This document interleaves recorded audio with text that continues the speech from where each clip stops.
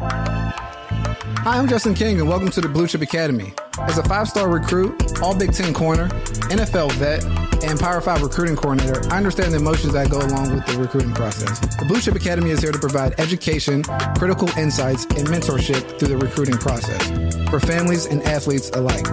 When athletes and their families have proper education and guidance, they're able to make better decisions and set themselves up for long-term success. Blue Chip Academy provides the resources and information that empowers athletes to create their own Blue Chip blueprint and take ownership of their careers.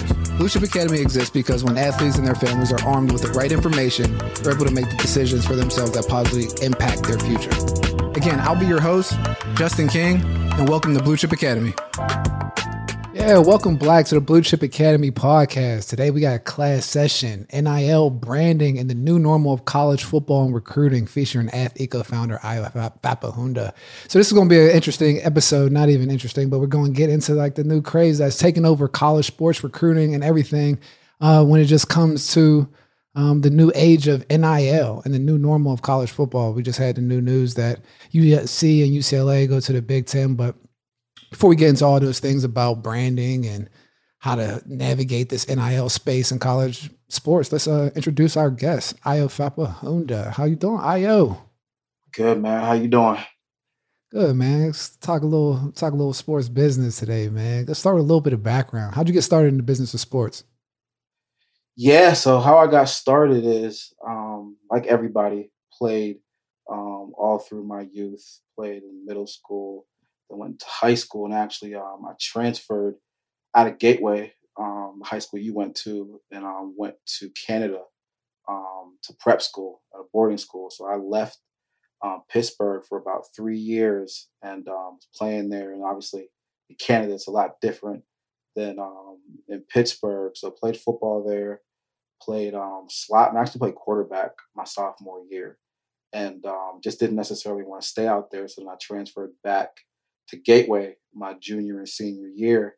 And it's funny because my sister was running track. So she's like 3-4 years younger than me. And so when I came back home, because I was in boarding school, I wasn't necessarily around that much. So immediately when I came home that summer, when I was still deciding whether or not I was going to go back to Gateway or potentially go to another school or wherever, I went to a track meet, and my sister was part of MAC track. And so she was doing her thing. And then it's funny because you talked about it in your last podcast with Ryan Mundy, is I got to see the Black Knight and the White Knight, young Jay King. And I think you were running like 10.8s, 10.9s or something like that. And it was like you were in the 8th grade. So it was like, oh, shoot. I was like, what's going on here? And ended up transferring back to Gateway my junior year. I think that was your freshman year. And was playing football, and I was like, I mean, knowing my personality, I was kind of like, whatever. We had a coach that I really wasn't rocking with. So ended up playing basketball because that really was my first love. And had a really good basketball team, was kind of transitioning over to like getting the rotation. The team actually made states, and ended up playing that year. And then my senior year, I came back to play football for Coach Smith, Terry, your stepfather, because he ended up taking the head coaching role. He always used to mess with me because he was a basketball coach for the 9th grade. Like, man, when you gonna stop cutting up? And so I ended up coming back playing for him. And I was kind of mad actually because I wanted to play receiver, and they immediately tossed me over to corner. And I was like, man, I don't know about that. I'm not really into hitting people. But anyway, long story short, I ended up playing for Coach Smith my senior year. Ended up getting hurt in training camp, and just never really got back to where I wanted to be. But it was interesting because I got to see the beginning of what you would call like the Gateway era in high school football in Western PA, and just being around Coach Smith, being around you guys, being around everybody. It just kind of opened me up to just a whole new world and looking at things. Because I made that, I mean, Dell was talking about that transition when it's like, all right, you know what, like, do I want to keep on pushing, or let me go ahead and make this transition? So I actually made a transition earlier than everybody because I was like, you know what, number one, I'm not really trying to get hit like that. And then I like kind of want to have a good time in college. So let me go ahead and start focusing on what I'm going to do in the long run. So ended up going to Ohio University. And it's funny because I was in orientation, and one of my best friends right now, his name's Cannon Matthews, is actually the quality control coach and nickel coach for the Dallas Cowboys. And we were in orientation the summer before college, and he was like, "What are you studying?" And I was like, "I'm gonna study finance, economics, whatever." He was trying to be a businessman. He's like, and I was like, "What are you studying?" And he told me he's studying sports management. And I was like, "Oh, okay, that's kind of dope. Let me go ahead and see what that's talking about." So that's what led me to going ahead and also pursuing a sports management degree along with my economics degree in college. And ironically, OU actually is one of the top sports management programs in the country, if not the top program. So immediately after leaving Gateway, hit the ground running with just the education of the sports business based on being at OU. And did a bunch of different internships, worked for a minor league baseball team, worked for the football team, doing a bunch of film breakdown, things of that nature, and just navigated through the college years, and then ended up working at for the Arizona Rattlers straight out of college, and that was a arena football league team at the time, and that was when arena football league was actually a draw, and the players were making a decent amount of money. So went through that experience and interned for a bunch of different teams, Buffalo Bills, the Pittsburgh Steelers. And so, yeah, I mean, I've kind of had like the educational background that led me to being around and got exposed and started doing a bunch of stuff outside of working for teams and organizations. So that's kind of my background, along with the fact I skipped like a whole era during college where I came back and interned for Coach Smith and got to be around the athletic department and all that type of stuff. So like I said, I don't want to be too long-winded, but yeah, well, let's jump into that a little bit. When you talk about coming back to, state college and not state college, but to Gateway and working with Coach Smith and like the time and the era that was happening at Gateway. Everybody kind of knows Gateway to be the powerhouse that it is now, but at that time it was building up. And I remember at this time I was probably out of there, but it was like the 7-on-7 craze of 7-on-7 craze, the all-star games.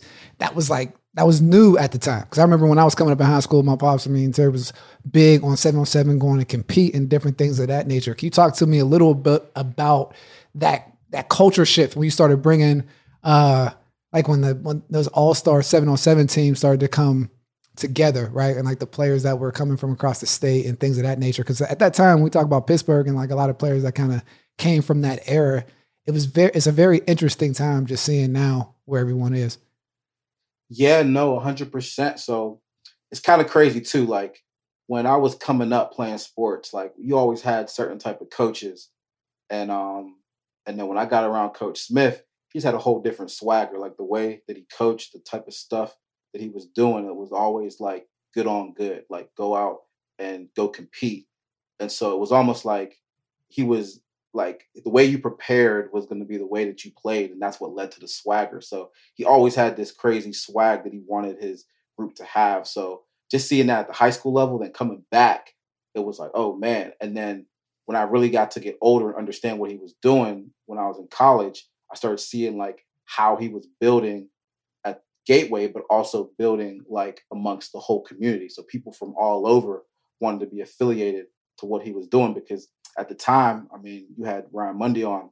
Woodland Hills was the powerhouse. They were known for being that powerhouse. Even Penn Hills, McKeesport. But what he did, which was genius at the time, is that he understood like the visual aspect. So people talk about NIL, this, that, blah, blah, blah. Well, how he was moving back in 2003, it was almost like Oregon, essentially. So you see that people go and play at University of Oregon. They want the sick jersey, want this and that. He knew what was going to strike the chord for the kids. So like one of the first things he did was like, all right, all the skill positions, they're going to rock single digits. So now it was like, oh, there's a whole different swag out here. Like, you know what I mean? Like it was just different across the board. Had 3 jerseys back in 03. Like we had, we have 2 helmets? I don't even know. We had like 3 sets of pants, 3 sets of jerseys. Yeah, but you know what I'm saying? But, yeah, so he just started doing all these different things that was like we're catching the kids, and it was like, man, you put on that jersey, you thought you were just that dude, and it created a whole different atmosphere. So through that, then I actually graduated, and a couple years after I'd been working in the NFL, I got referred. Actually, I got advised by Kevin Colbert. He's like, man, you know what? We don't have any opportunities for you right now, but you should really tap into the high school football space. And so I was like, all right, man. I was kind of felt disrespected, to be honest. Like, man, I'm trying to work in the league, but all right, I'm just going to go ahead and listen to what you got to say. And so essentially, then I came back to Gateway because actually that summer when I was interning for the Steelers, Coach Smith and a bunch of coaches came down to training camp up at St. Vincent College. And so I hadn't seen Coach Smith in a couple of years. I interned in college. This was like probably 3-4 years. He's probably like, "Dang, what's Ayo doing up here? He must be like, he's really putting in some work, whatever." So after that, I was like, well, Kevin Colbert told me to go ahead and start focusing on these high school athletes. So shoot, perfect person to go back to. So then essentially I was in grad school at Duquesne. And so I started basically sitting in Coach Smith's office because he was the athletic director at that time and just working with the football team on like the recruiting aspect, like pushing out all the players' stuff, making sure their tape was together, their info, just working with him to make sure that everything was taken care of so the kids could get to college. Because that was one of his big things. Like, honestly, his biggest selling point to his players wasn't, hey, you're going to win a championship. It was like, hey, you're going to go to college. So through that, I ended up helping him. And my biggest thing was like, man, it's crazy because I understood the power of Gateway at the time. I'm like, well, shoot, like there's a bunch of these Gateway kids that are getting all these offers. And respectfully, I'm like, well, shoot, like I don't know if all these guys are the best players in the area, but Right. these other players don't necessarily have the same exposure. So I'm like, you know what? Let me go ahead and start putting some of these resources out to the other kids in the area. So then my first year I was doing it, Dayon Nunley, Orny Bay, Brendan Felder, Delbert Tyler, they were all seniors, and it's crazy because they were in the same class as Aaron Donald, and Aaron I think was a 3-star, 2-star.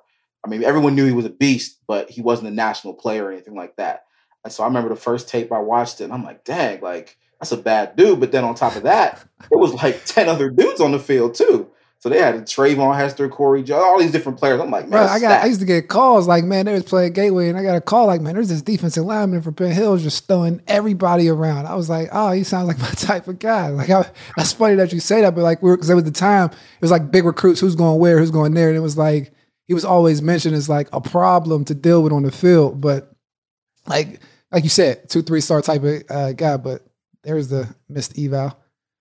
Exactly, and it was missed because of the exposure, right? It was like, man, people weren't out the way that Coach Smith was doing it. He had a system where it's like all my players are going to get exposure. So if you go back to the scholarship list at that time, it was getting crazy for like probably like a 5, 6, 7 year run, like just because of the way that he was exposing the players the right way. So with that blueprint, I was like, you know what? Let me go ahead and help some of these guys out in the city. So in the city, suburbs, just outside of Gateway, started working with a bunch of kids from Penn Hills, working with kids from Key Sport, even working with kids from Central Catholic. And then my thing was like, all right, I really want to help the kids that don't necessarily have the resources. So one of our coaches, Coach Booth, was like, man, if you want to get in the city, you got to get with this guy named D. Brown.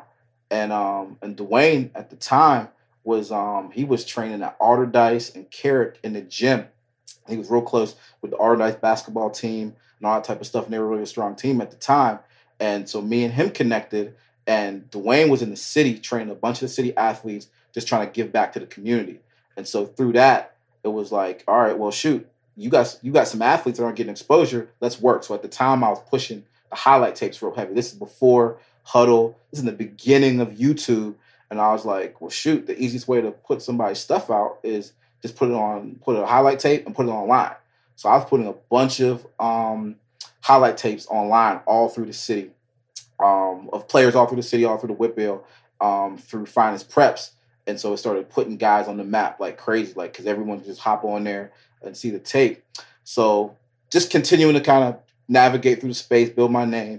And then I want to say like a year or two after when I first started, Baron Flannery was doing his camps, the Badger sports stuff, and just me sitting down in the office all the time, just helping out. Coach Smith was like, man, we need to go ahead and put together an all-star team for the 7-on-7 because Baron Flannery was an all-star 7-on-7 team.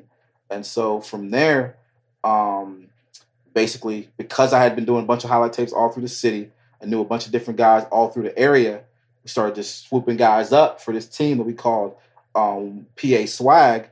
And I mean, shoot, we had Tyler Boyd, we had Robert Foster, Demetrius Cox, we had guys from Erie, Delton Williams, Greg Garman, Corey Jones. I mean, we were loaded. Like, I think when it's all said and done, the teams we put together, like, I think it was a 2-3 year run, we probably had like maybe 15 to 20 guys that played in the NFL, and then maybe 10 to 12 that are still in the NFL. So we built this whole 7-on-7 program, and just were traveling around. We started doing the college tours, because actually, when I first saw the college tours, it was a bunch of Maryland guys. There was it was like Next Level or something like that. Corey Robinson, I think he's a coach at a safeties coach at the Saints, and I just saw what they were doing, and like they were using content a little bit and traveling around. I'm like, that's kind of a dope idea. Right. So after we did the Badger Sports 7-on-7, now we had this collection of guys that I've been helping out with highlight tapes, this, that. I'm like, you know what? Let's go ahead and expand on that and start taking these dudes to college, because it's like, hey, everyone was asking me, how do I get a college scholarship? And it's like, well, the way you get a college scholarship is you expose yourself, you let people see you. So like through your tapes, and then most importantly, the coaches got to see you. So now started doing college tours, traveling around, going, and I mean, actually to his credit, to their credit, University of Toledo was one of the programs that really embraced it super fast. Toledo, Michigan State, like they really embraced what we were doing. They were super hospitable to us, and a lot of guys went there just because we were pushing guys there, is because they cultivated that relationship and saw what we were doing. But yeah, I mean, from that perspective, that's kind of how I stepped into like the marketing and the branding and everything, because it all came together. Like at the end of the day, like even getting a scholarship in high school, it comes down to like marketing yourself. Because I mean, how many guys do you see that have this crazy brand in high school, get all this love, and they get to college and it's like, they're average. But it's like, guess what? They got a college scholarship because they knew how to brand themselves in high school. So it's as sad as it is, it's the truth, and you got to live with it. And it's like that. It is what it is. I mean, if you can elevate your status, I mean, whatever. That's what we talk about. I mean, that's exactly it, because it's like using sports as a catalyst to a career that you can bank on. It does start with how you brand yourself, because that's how people know you regardless of what. And sometimes if it's just solely isolated on the sport, you don't really know the person. I want to get into the next subject of NIL, but talking about a film evaluation, like Huddle wasn't around back then. So it was up to a coach to work extremely hard to uncover all stones, to find the undercover guys and trust the eval, right? Like when I was coming, Rabbles and all that stuff was just now getting started and, moving forward with that. So everything that's got the nation's attention now and the dominoes starting to fall, what exactly is NIL? Name, image, and likeness. Well, I mean, it could be debated now because it's all over the place. I mean, I think people are saying that some of these deals that are being done, I'm not hating at all. Like, I'll get your money however you want, but let's not mistake what it is. Like, I mean, NIL is when you're using your name, image, or likeness to essentially monetize. So getting paid to play for somebody, that's not name, image, and likeness. Like, we're talking about branding, marketing, et cetera. So say, for example, you see a bunch of kids, the college guys, where they mess around and put their face on a flyer at a club. That's NIL. That's name, image, and likeness. Or if you get a Gatorade deal or a Nike deal or whatever it may be, or you're selling merchandise, or you're hosting a camp, or you're doing whatever. If you're using your name, image, and likeness to monetize, that's what essentially NIL is supposed to be. And I think it's got a little bit clouded just because colleges are trying to take advantage of the fact that they can play players now. But I think there's a big confusion, because you can get a bunch of money from a collective, and that's cool. But that doesn't address your name, image, and likeness. That doesn't mean you can sell merchandise. That doesn't mean that you're going to get marketing deals. So I think that a lot of people might be getting a little confused as to what it is exactly. And like I said, not to be long-winded, but everyone started going crazy, like NIL, NIL, NIL, when they were talking about college. But I work with a lot of NFL players, even basketball players, already above. And I'm like, well, the guys that already can get paid, their NIL, like the way that they're branding themselves and marketing themselves isn't right. So why are you kind of trying to just jump over from the professionals to the amateurs and assume that it's just this crazy opportunity? So I think there's a 1% rule where the 1% makes it look like it's a lot more lucrative than it really is. Right. But yeah, I mean, that's a little long-winded answer to what NIL is from my perspective. No, because that's a great point. And you answered my next question. Was like, what's the difference between pay for play and NIL? Because it's like that's what you kind of see is like the benefits of NIL is that brand identity. Like when we see like the Skechers commercial, and you see Joe Montana and Deion Sanders, or like Michael Strahan, even just like the identity that you see those people from. They were just getting paid pay for play in college. Again, get your money. Like that's one thing, but like the benefit of NIL, regardless of how the pay for play models are going. It is a difference because like that's a leverage. That's like a leverage opportunity that you have regardless. Obviously, if you make money off of deals, you'll get money, but like your name, image, and likeness is something that can stick with you that you can monetize forever beyond any collective paying you, any like ecosystem that you're in. And like you can just leverage it in so many different ways.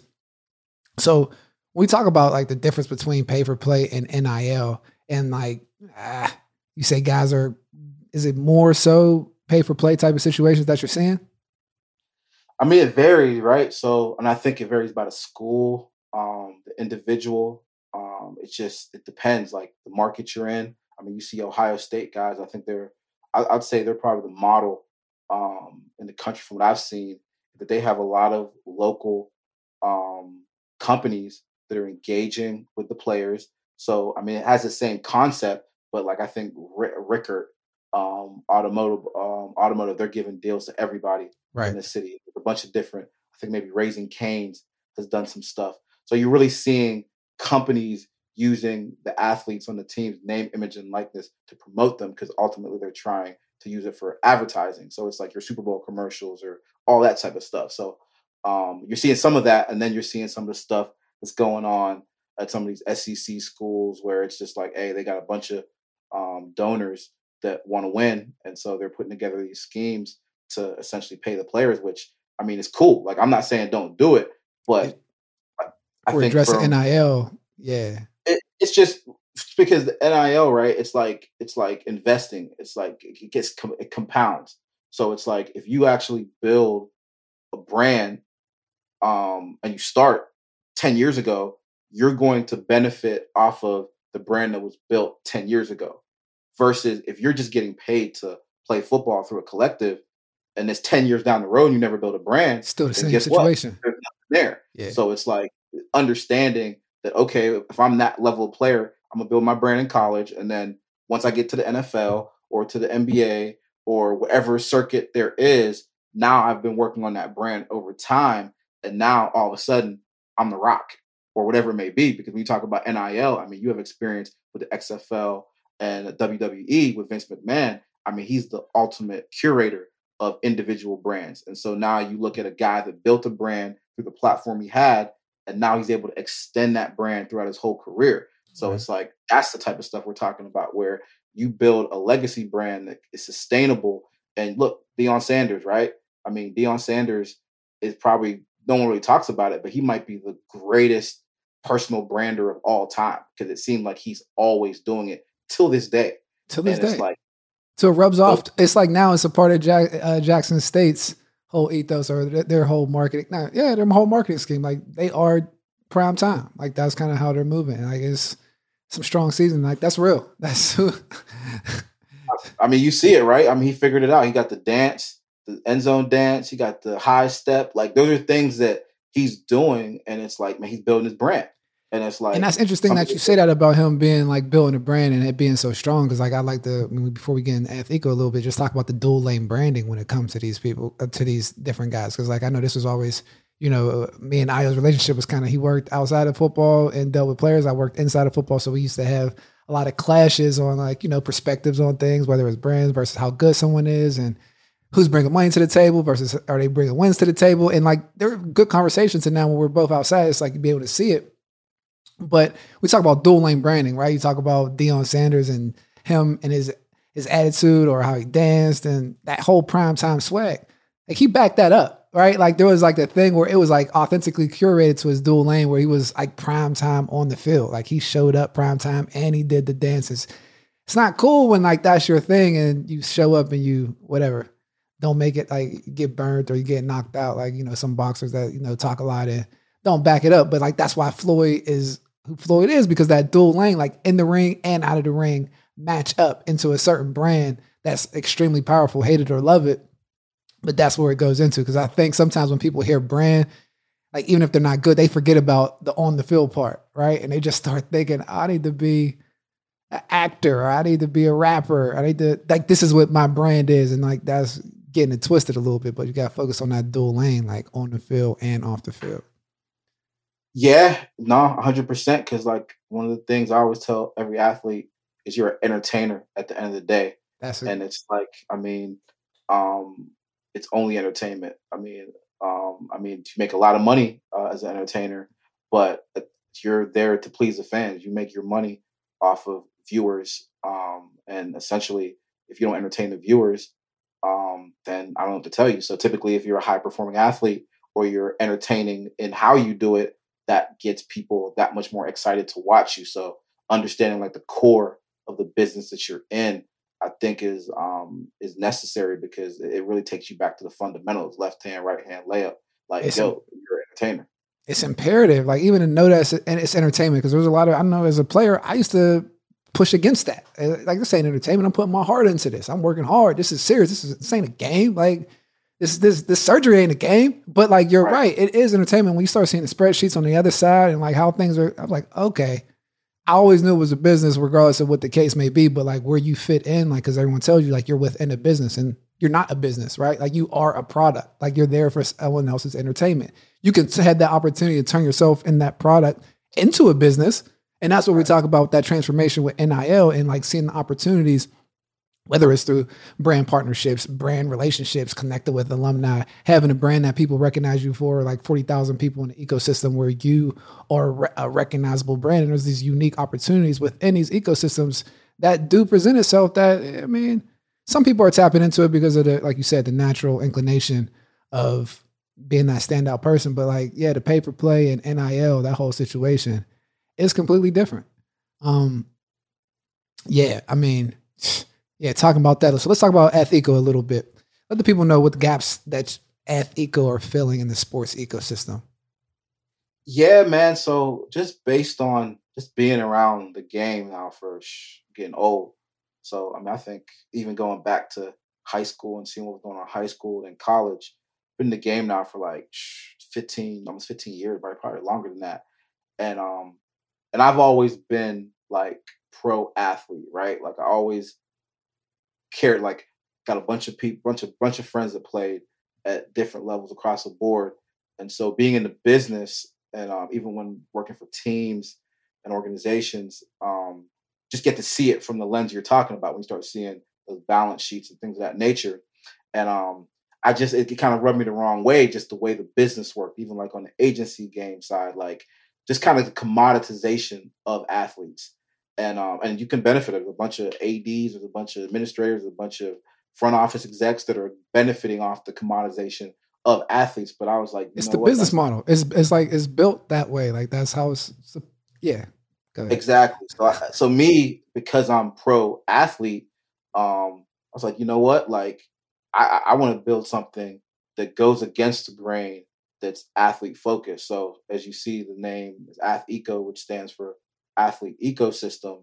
It's essentially just like a ecosystem, where I take it back to like ecosystem or village, right? Where I look at it as a village where everyone's taking care of each other. And the ultimate goal is for the athletes, which you start out as an athlete. You could be an athlete in high school and then turn into whatever, but you're still an athlete at some point in time. Or you could play in the league, or you could be a coach, you could be a trainer, or whatever it may be, a commentator, whatever it may be. The foundation is an athlete. And so what we do is we're working with the athlete to understand how to monetize their brand, like their name, image, and likeness, in whatever capacity they choose to do it, right? So just because you're an athlete doesn't mean you have to do a deal with Nike or do whatever. Like there's so many different ways for you to monetize your brand. And so that's what we do. We're that resource that provides what you need to be able to monetize who you are based on the way you operate, because everyone's different. Like, for example, I was just listening to Draymond's podcast. I don't even like Draymond. I think he's kind of annoying, but he caught me listening to it because I was like, man, hearing his perspective on what he thinks and what's going on in his head during a game, especially the finals, like I respect that. So it's like he got his podcast, is blowing up, And that's not a Nike deal. That's not a McDonald's deal. That's not a Gatorade deal. That's Draymond using his personality to build a platform. And you best believe that the volume is paying Draymond a nice amount of money. So those are the type of things that we try to focus on, is figuring out like the individual, the athlete, the trainer, the coach. How can we help you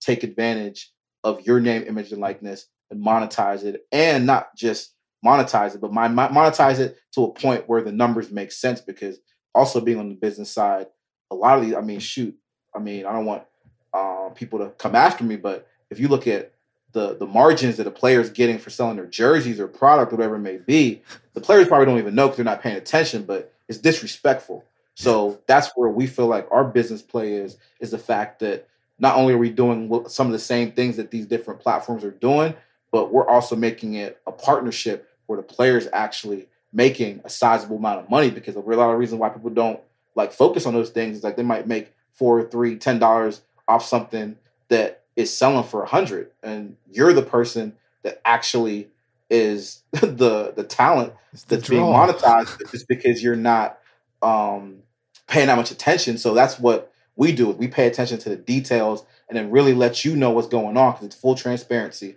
We're not over here trying to get over on you or do this and that. It's like, look, it's what we do. It's what you do. Let's meet along the ways and then figure out a way that we can monetize these brands and it's worth everybody's time. So the focus is really the individual and monetizing their brand in all the different ways that you're able to in the sports space.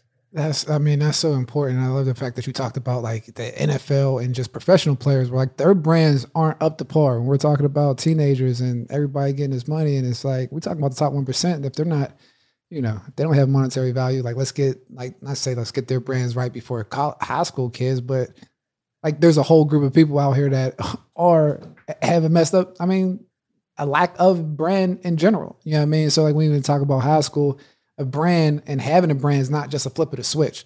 So like when we talk about like digging out that lane or whatever the case may be for you, or like being authentically curated, like you said, has to match up. Even though high school players can't get paid in all states, what should they be doing to prepare almost like that runway for their brand? Or is there things that high school players should be doing now to prep for NIL, like a level of exposure or how they should be moving? Because the gift of NIL to me is it pushes the whole business down to the forefront at 14, 15 years old, to where we have real practical life lessons that you can learn in business as you're going through it. So like that's just that compounding interest of, intellect and experience can go, to the moon. But talk to me about that. Yeah, no, it's funny. I was on a call a week or two ago, and I was a parent of a high school athlete, and it's in a state where they can't monetize their brand. And he's like, yeah, there's nothing there. And I'm like, nah, like there's definitely something there. And I go back to what Dame Dash said, and I hate to quote Dame, he's a little wild, but he said it takes 10 years to build a brand, right? So if it takes, and which is realistic, it takes that long to build a brand, a sustainable brand. So if it takes 10 years to build a brand, like think about that. If you're 22 and you start trying to build your brand, well, guess what? Your brand realistically is not going to get built until you're 32. Or let's say you're lucky and it blows up and now you're 27, 28. So if you're doing it and you're really trying to hit at the time when you're in your prime, you want to start building your brand early. And building a brand doesn't have to deal with getting marketing deals or getting opportunities, whatever it may be. It's just you're just building a brand. And so I think that that's one of the issues that you see is a lot of athletes don't understand. And it's one thing, right? If you say, hey, you know what? I don't care about marketing. I'm just going to play ball and make money off of that, and whatever comes.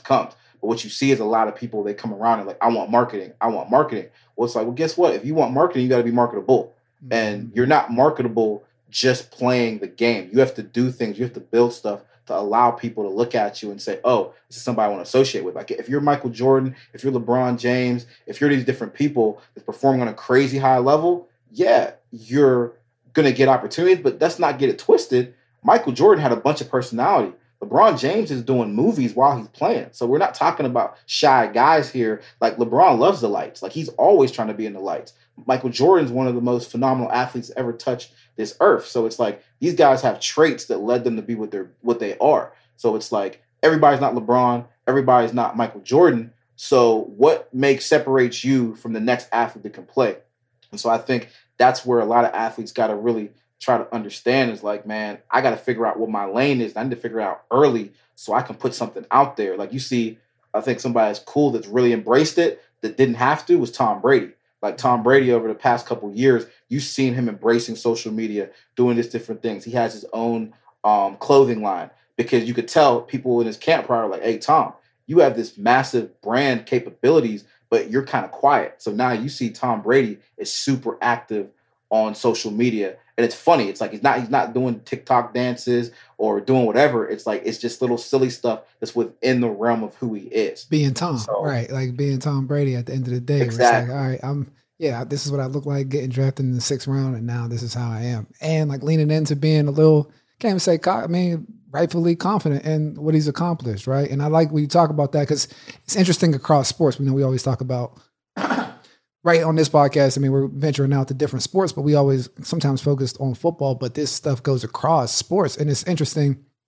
the mentality sometimes in football versus the other sports, right? Because like going into football, you're taught at a young age, like it's team first. It's come on, like you're advised against pointing at yourself, right? Like you can't really have a personality. And that's a lot of times where guys, I don't say get wrong, but like is actually having an awareness of where you fit, right? Like, and if what you should be doing with your brand, because when you become like that special player, there is a level of curate your brand. And if it's not, it is indoctrinated in the whole system to like, no, we're one team, one band, one sound. Like, so, and you see like how a situation like a overtime league where you have superstars like like the Ball family coming out, little Mikey and all those things around basketball. And the same thing when we get to golf or just individual sports and how they approach their brand because they're indoctrinated with the business of sport because it's all about them. And it's like, all right, I'm doing this to monetize. Like I'm playing golf at this level because there's an entry fee to kind of get in here. So like I'm trying to monetize and this is how I'm going to handle my business.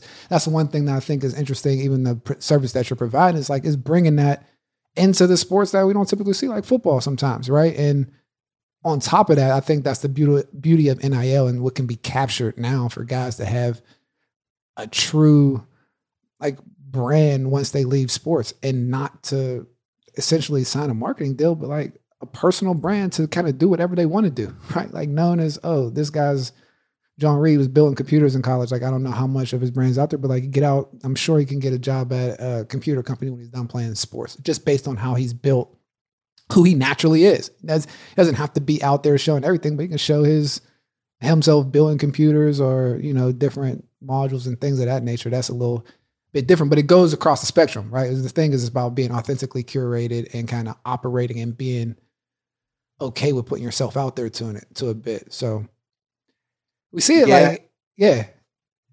No, yeah, it's crazy because you talk about football, and I watch all these. I watch tennis, watch boxing. I really focus on it early, just trying to understand like how they're individually building their brands. Because you look like someone like Floyd Mayweather that is like one of the highest grossing athletes of all time.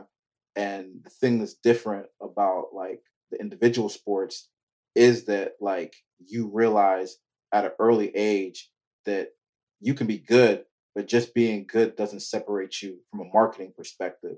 So you see it like boxing is a prime example. I'm a big fan of the lightweight crew coming up right now. Devin Haney was on the $1 Million Worth of Game podcast, and he was like, "Yeah, like there's boxers that they can fight, but they don't got any personality or not working their brand." And it's like, guess what? You know who is Jake Paul? And it's like, guess who's going to take your lunch? Jake Paul. So it's like you can be the sweetest boxer in the game, but if the fans don't love you or you're not engaging with the fans, guess who is? So it's one of those situations that football to me is super intriguing because of the fact, like you said, it's a team game. So it's the great American pastime. It's team. It reminds people, I guess, of like a form of type going to war or whatever it may be. And so you already have the mentality of like, we're team. And a good coach is going to really push that team aspect. But that coach is not going to pay your bills when it's all said and done. So it's trying to find that balance of, okay, I want to build a brand, but I'm a team guy. And it's a very hard balance to find because depending on the type of coach you have, they might put you on blast. Oh, this guy's a me guy. It's this, that, blah, blah, blah. I was just about to say that's good coaches try to make everything one band, one sound. Elite coaches identify individuals and treat individuals like individuals because like they know different strings play different chords. You know what I mean? So it's, yeah, you're 100% right. And like in that, it's a lot of times it's kind of placed on the quarterback, but no, the elite coaches get the best out of each individual because they understand that 22 people aren't going to be the same at their best if you teach them all the exact same way or coach them the same way. That's the same thing of a brand, right? Like at the end of the day, it's I mean, it's funny because I was talking to an NFL team's marketing department and for a player, and I was reaching out to them like, hey, so what opportunities that you guys have as a team, and just because we do that with all our players, we deal with their team, and it was a marketing department, and the guy told me, he was like, I mean, honestly, like we're gonna help you out as much as possible, but my job isn't to market the player, my job is to market the team. So just from that standpoint, if you look at it and you say, okay, my team, say you play for an NFL team, guess what?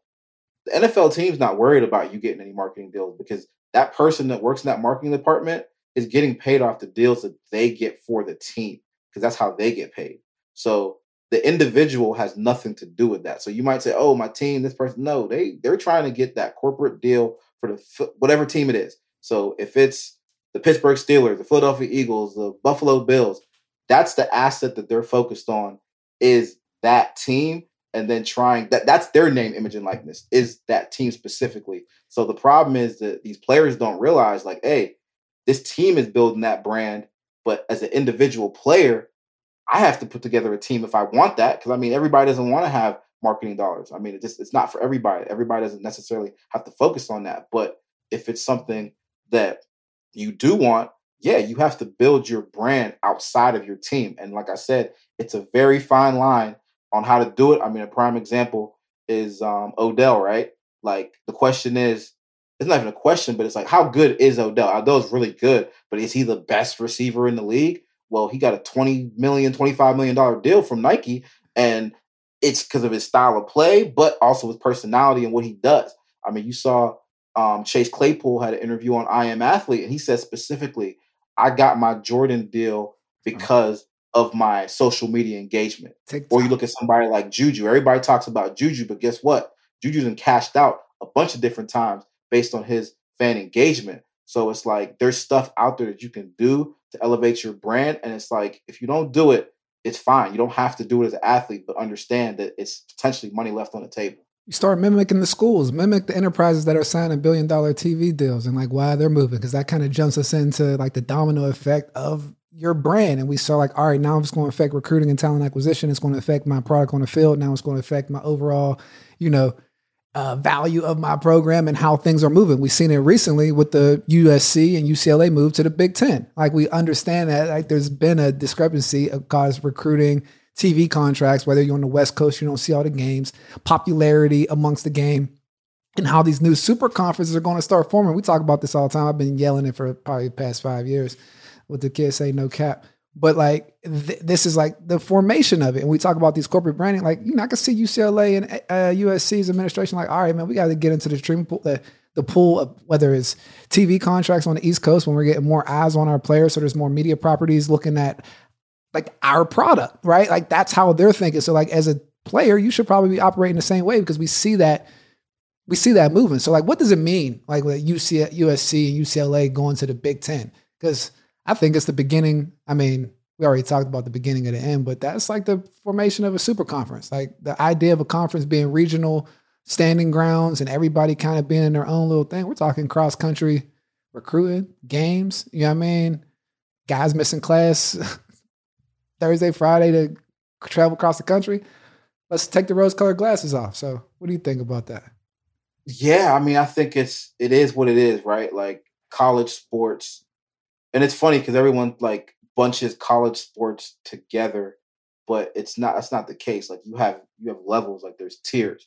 Like you got big time college football, you got big time college basketball. Like I would say those are the two behemoths in the room where like if you have a whole athletic department, say you're at Penn State, Michigan, Ohio State. Those players on that football team, it's different from them. You know what I'm saying? Like, it's not the same as the person that might be on the baseball team that only has so many scholarships, or the track team that only has so many scholarships. So when you're talking about those high level sports right there, it's big business.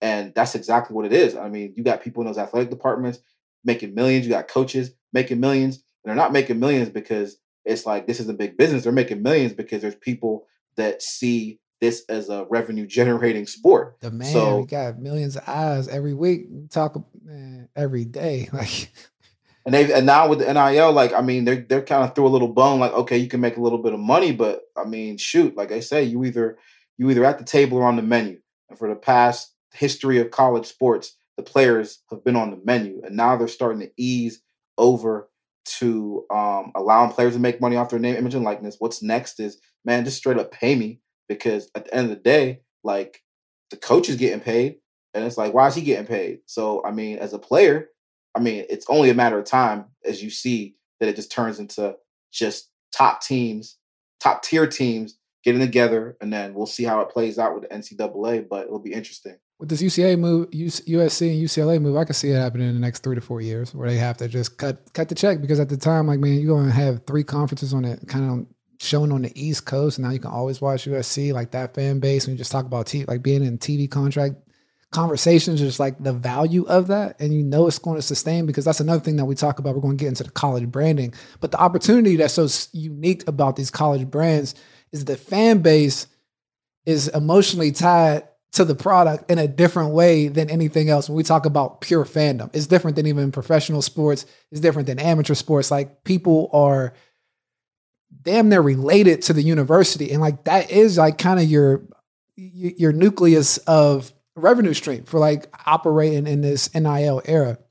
So we talk about college branding. What should players and coaches be doing to kind of capitalize off of being in these very unique ecosystems? Probably 15 to 18, where you can really craft a business and do some damage within that. So college coaches or high school coaches? I'm talking college. We're in college now. Like, yes, I mean, it's interesting, right? So I'll start with a college coach, because that's probably a little bit different. But I think that if I'm a coach right now, I'm positioning myself as a guy that allows his players to brand himself.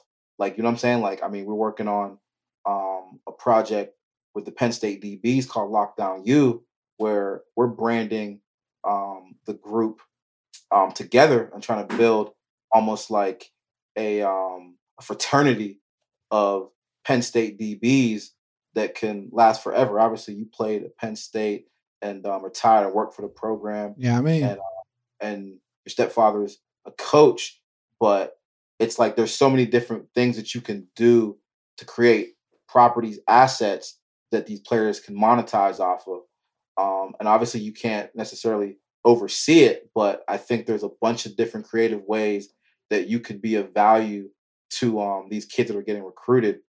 And then from a player standpoint, in college, I mean, it's being marketable, right? It's like, what are you doing? The easiest thing to do, and it's like these kids take it for granted, like social media. Like, back when you were coming up, back in the day, it was like, yo, like the only platform you had was television for the most part. Like, you know what I'm saying? Like, yo, if you had a commercial, like, boom, you were on it. Like that. And how good do you have to be, or what situation do you have to be to get on a television commercial? Whereas now you got social media, you're a click away from somebody in Bangladesh, Australia, or China. Like, that's how fast people can see what you're doing. So it's like, you literally can build an international brand just based on hopping on your iPhone or your Droid or whatever it may be and posting a picture, and not everybody in the world can see you. And it's like, end of the day, it's just eyes. Like, Super Bowl commercials get a whole bunch of money, or pay a whole bunch of money because of ad space. They're essentially like, you're going to get a whole bunch of eyes. So if you have the ability to get a whole bunch of eyes in your basement or whatever, take advantage of that. And I mean, what people do is, oh, do I got to do TikTok dances like Juju? No, you don't got to do anything. Just engage. Like, you got fans. I don't care if you're a high school player in Ho Dunk Town, wherever. You got people who are coming to games and they're watching you play. That's your fan base. Engage them. That was the whole at the XFL to get Vince's money. Everything at the XFL, just building a sports league in general. That was the number one thing, was like ultra access to the fans and like the fan engagement piece, right? A fan centered league, because like that was your consumer at the end of the day. And like, I know as an athlete, I mean, I'll be honest, I fought that my whole life. Like, man, what? I'm playing. Like, this is about you. This is about this, nothing else. And that's just not true. Like, it's false. And having that identity, like, or that mentality, you can get far and, like you said, do well in the sport, but the transition out, or just kind of leveraging everything that you kind of were doing throughout the sport and the extra stuff that you were putting in, can be limited, because like you almost got to start over and recreate a whole new brand. Yeah, I mean, that's not really using it as a catalyst. It's just kind of, rolling the dice to hit the lottery and see if you can cash out. And we know that those percentages are pretty low. So, it's funny, not to cut you off, but it reminds me of like rappers, right? So like a rapper, the most successful rappers aren't the ones that got the best lyrics. It's the ones that put on the best concerts and get the fans the most excited. So you could be a crazy rapper, but if you can't perform for the fans, guess what? Your fan base probably is not going to be that crazy. So if you hop on the stage and you're running around going crazy like Travis Scott, and people are getting super excited, boom, now you become the biggest star in the world, versus if you're spitting a whole bunch of bars, but it's like, man, I mean, I hear it, but I'm trying to have fun. I'm trying to be engaged. I want to do whatever it may be. So you hear, like, you talk to, hear some of the executives in the music space. They're like, yo, you have to have the total package if you want to become a star, like the whole 360 package. And don't get it twisted. You can be a nice lyricist and be nice with it, but that's only a piece of it. And you're only going to be able to take advantage of that piece. But if you bring the whole thing to the table, where it's like, man, you can perform, you can rap, you can do this, you can do that. Now you end up building a way more robust fan base, and it's more sustainable over time. So I think it's just like about understanding that as an athlete, you have to be well-rounded. And it's like, man, most athletes, they want to be hard. Like, they're like, yo, I want to be hard. Like, they got your crew, they come in with their Lettermans, or they come in whatever. It's like, yo, you just stand there with your head up. Like, I'm that guy. And it's like, it's that era is over. Like, you know what I'm saying? Like, it's done. It's like, it's the era of, yo, engage with the fans, give them something to see. So now everyone's on the phone. Boom, they're always looking at their phone, looking at stuff, trying to see what's going on. So it's like, shoot, I mean, that's what they're looking at. I mean, it's like a level of mimicking the corporation, right? We talk about like even the groups at Penn State, Lockdown U. We just look at, everybody knows Penn State to be linebacker U. Like, Penn State owns linebacker U, right? Because they understand the value of that group or that asset that kind of comes within it. So like operating and understanding you as an asset, or a group of you guys as an asset, because I'm big when it comes to football as group licensing, because it's a sport that it's commoditized. And at the end of the day, groups kind of make up a similar personality trait that people get around naturally, right? And then people can still separate and do their own thing, because that's just what it is. Only Michael Jordan didn't sign to the NBA games back in the day because he was Michael Jordan, but it benefited everybody else, and like that power of being together and having that product, right? So we talked about those NIL opportunities and everything that's happening in college sports. It's kind of like creating these super conferences, and it kind of brings us to, the spring leagues, because now we see the USFL, see the XFL coming back out 3.0 with The Rock and Whaley and all those guys doing some cool stuff. What do you think that fits in with like this whole space of branding and just the opportunities and just leverage for players? Well, it's interesting. I mean, I'm a huge advocate of players monetizing themselves as soon as possible, particularly football players, because I feel like their shelf life is wasted in amateurism. Because it's like, yo, like, I mean, there's a shelf life to play football. Like, you could be a great college football player and only play 2 years in the pros and be an excellent college football player, be the most popular football player at a big school. But guess what? The time for you to make money was only 2 years. So it's like, well, shoot, like, I just spent my whole football career, high school, college, maybe 4 or 5 years not getting paid. And then now I got 2 years left. So I think that the spring leagues could at some point in time give players the opportunity to potentially get paid right away. So if education immediately, isn't something you want to do, or you just feel like, I mean, you're going to play football for so long. So if a league says, hey, rather than you playing in college and not being able to get paid, which I think actually is going to drive the colleges to potentially do a pay for play structure that makes sense. You can go ahead and just play for this secondary league and get tape, because we've dealt with that before. We've seen that at the end of the day, NFL scouts are looking for tape. Like that's what they live by. Like a scout, their job is to watch tape, identify talent. So if you're a talent, they don't care where you're playing. You could be playing rugby over in New Zealand or Australia. If you look like you could be an excellent left tackle or a fullback or a tight end, guess what? That team's coming to get you, because there's someone in that office that's going to make money if we hit. Not only the owner, the GM, the coach, the positional coaches, all the above. So there's too much scarcity in football for people to think, oh shoot, like, is this platform good enough? It's like people say, oh, if I go to an FCS school or this or that, it's like, yo, they're looking for talent wherever it's at. They do not care. Like, they're trying to identify it. So I think from that perspective, talent acquisition standpoint, I think the secondary leagues are super intriguing.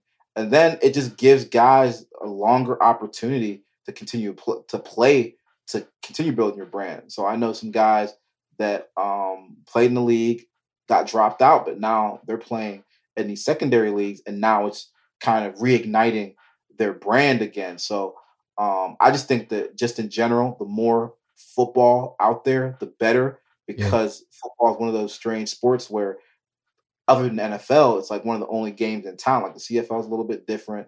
The XFL is coming up now, and now you have the USFL and the Spring League. But like a guy will spend his whole life preparing to play football, play college football, and the next thing you know, they realize that, hey, there's only 20-something% of guys that make it past 5 years in the NFL. And it's like, once you get out the NFL, there ain't no other game in town. So other leagues just create more opportunities, more monetization, and more opportunities to brand yourself as well. Man, I love it. Like we've seen it happen, like in a unique experience with Kenny Robinson when that whole situation. I was going at the XFL. He had a detour and kind of was able to get to the XFL, go to the NFL without, the different things are holding back from college. So like with that being said, in spring leagues, NIL, branding and everything, we talk about the business around sports and everything and how it impedes with NIL and how it intersects. Letter of intent has always been something that's kind of, we've talked about, it's like the next thing up. Everyone's talking about your NIL contracts and things of that nature, but the real contract or agreement that needs to start to be looked at is the letter of intent. I mean, just from a legal standpoint, it's just an agreement of what you're going to do when you get into that school or between you and the institution. And like with everything going on now, whether it's your media assets or like your living arrangements to your educational benefits that the school's providing, that letter of intent is like it's almost like the new contract that you really need to be hammering out with the schools, like that's coming up next, man, as you continue to see it going to this semi-pro type of model, super conferences. The next thing that's in line is kind of how are people going to start maneuvering their letter of intents. Do you have any thoughts on that? Yeah, that's interesting, right? Because people don't realize the Alston case didn't deal with name, image, and likeness. It was actually about receiving extra educational benefits. I think unlimited educational benefits, essentially. But because of the fact that the Supreme Court ruled against the NCAA on that, they didn't even want to touch the NIL stuff because they knew where things were going. So that's what opened the floodgates to NIL. I'm not speaking super technically about it, but if you do the research, you'll see, and that takes you into the letter of intent. And I mean, I hate to give out some gems on the podcast because the game is meant to be sold, not told. But yeah, man, that LOI, it gets real interesting because if you're a high profile prospect and the team's coming to recruit you, and you got Alabama, Georgia, blah, blah, blah, Florida, Ohio State. Well, guess what? Like, you're in that high school moment, you got the leverage. And so now what are you going to ask for me to step on that campus? So everybody's talking about, oh, I want this for NIL. It's like, well, guess what? You're going to college and you're getting, the expectation is you're going to get a college degree. Well, what are the terms of that college degree? Let's talk about that. I want a college degree no matter what, period.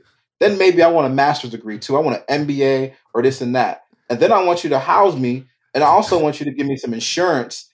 And matter of fact, I need you to give me all my content as well. Because all those cameras, see what I'm saying? So there's a bunch of different plays that are there that you can negotiate while you have leverage, right? Because it's like, look, once you get on that campus, your leverage disappears immediately. Now you got to go get that leverage back, but it gets tricky when you're already there. So I think that these high school athletes need to go back to the Alston case and see what it was actually about. Absolutely. And see what areas that you can actually benefit from other than just the NIL, and then start negotiating on the LOI. Because look, you see how competitive it gets. Like, you really have the driver's seat during that process. And that's where you could take advantage of a lot of things that are not just, hey, let me get this money from this collective, or let me secure this car deal in this market. It's like, man, let me position myself where I'm going to get an MBA when I'm done in the league, or immediately. Regardless. You know what I'm saying? And it's like, look, a lot of guys go into college and they're massively overrated. And there's nothing wrong with that. So while you're overrated, take advantage of all you can take, because guess what? When you step on campus, that coach might not even talk to you no more if you don't come in the way you need to be looking. So it's like, you may as well take advantage of the opportunity when you have the leverage and go from there. So I think the LOI is a super intriguing space that not a lot of guys, I haven't seen anybody other than the individual that I've been working with that have gone to the school and said, hey, forget all the NIL stuff. I need you to take care of this. I need to take care of that, based on the fact that I know you can now, based on the ruling. So your operational business, I'm coming in as operational business. If I have a business, let's do a business agreement. And like, this is what it is. Whether if I have merch that can go into your revenue, your distribution channels, whether it's, like you said, paying for me to make sure I'm protected, different things of that nature, but like a real going to the table, negotiation, and not in the sense of being crazy, right? Because that's the thing that we're talking about. A lot of people are overrated, and just recognizing when you have the leverage, or have the awareness to know when you're special, or have the awareness to know where you fit in, or where you have the leverage at a certain school, because everybody's situation is completely different. So I just want to leave you guys with that, because just the LOI is, it's a new contract to focus on from a business standpoint in college sports in general. I mean, I think sometimes basketball has been, they kind of play a little ahead on that stuff. But in football and this whole new era of NIL and college football, yeah, the letter of intent is something to completely look at and get advice on what to do with it and how to approach these different things when you have that leverage, because we want to give people leverage. I know from Blue Chip Academy, LIG, that's our goal, right? To empower, protect, and educate, to, use sports as a catalyst all the way to your executive role, from player all the way up, and Ath-ECO, filling those gaps where it's the branding, making sure that you're presented in the right way and that your business is tight, right? Like that you're taking full advantages of this multi-billion-dollar industry that you're stepping into at 13, 14 years old. Like, the branding starts then, right? Because I know I've seen guys that have gone through the recruiting process and some brand mess ups or mishaps have come up when it came to going to the NFL, or when brands are looking, at the XFL. I was one of the conduits when companies would come and looking for certain players, and just understanding what parts were needed, like 6 or 7 different parts. I have to be this type of skill level, this type of image, this type of this, that, and the third. And so just understanding the whole evaluation process and where you fit. So, bro, I appreciate you jumping on, man. If you guys ever get a chance, not get a chance, but check out Ath-ECO.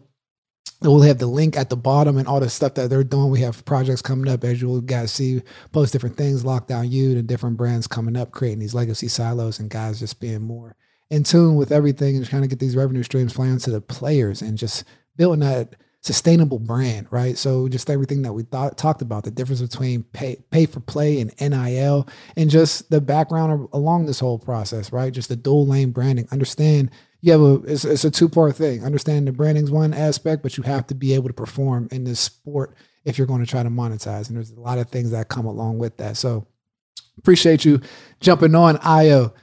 Really appreciate it, man. A lot of gems dropped today for all the guys going through this process to be able to make some money and set up your business the right way. Absolutely, man. It's a pleasure, man. Always. You guys check out this football business masterclass at the bottom. We'll have the link there. Check out the podcast, previous episodes and everything. And Yeah, class is dismissed. Appreciate you.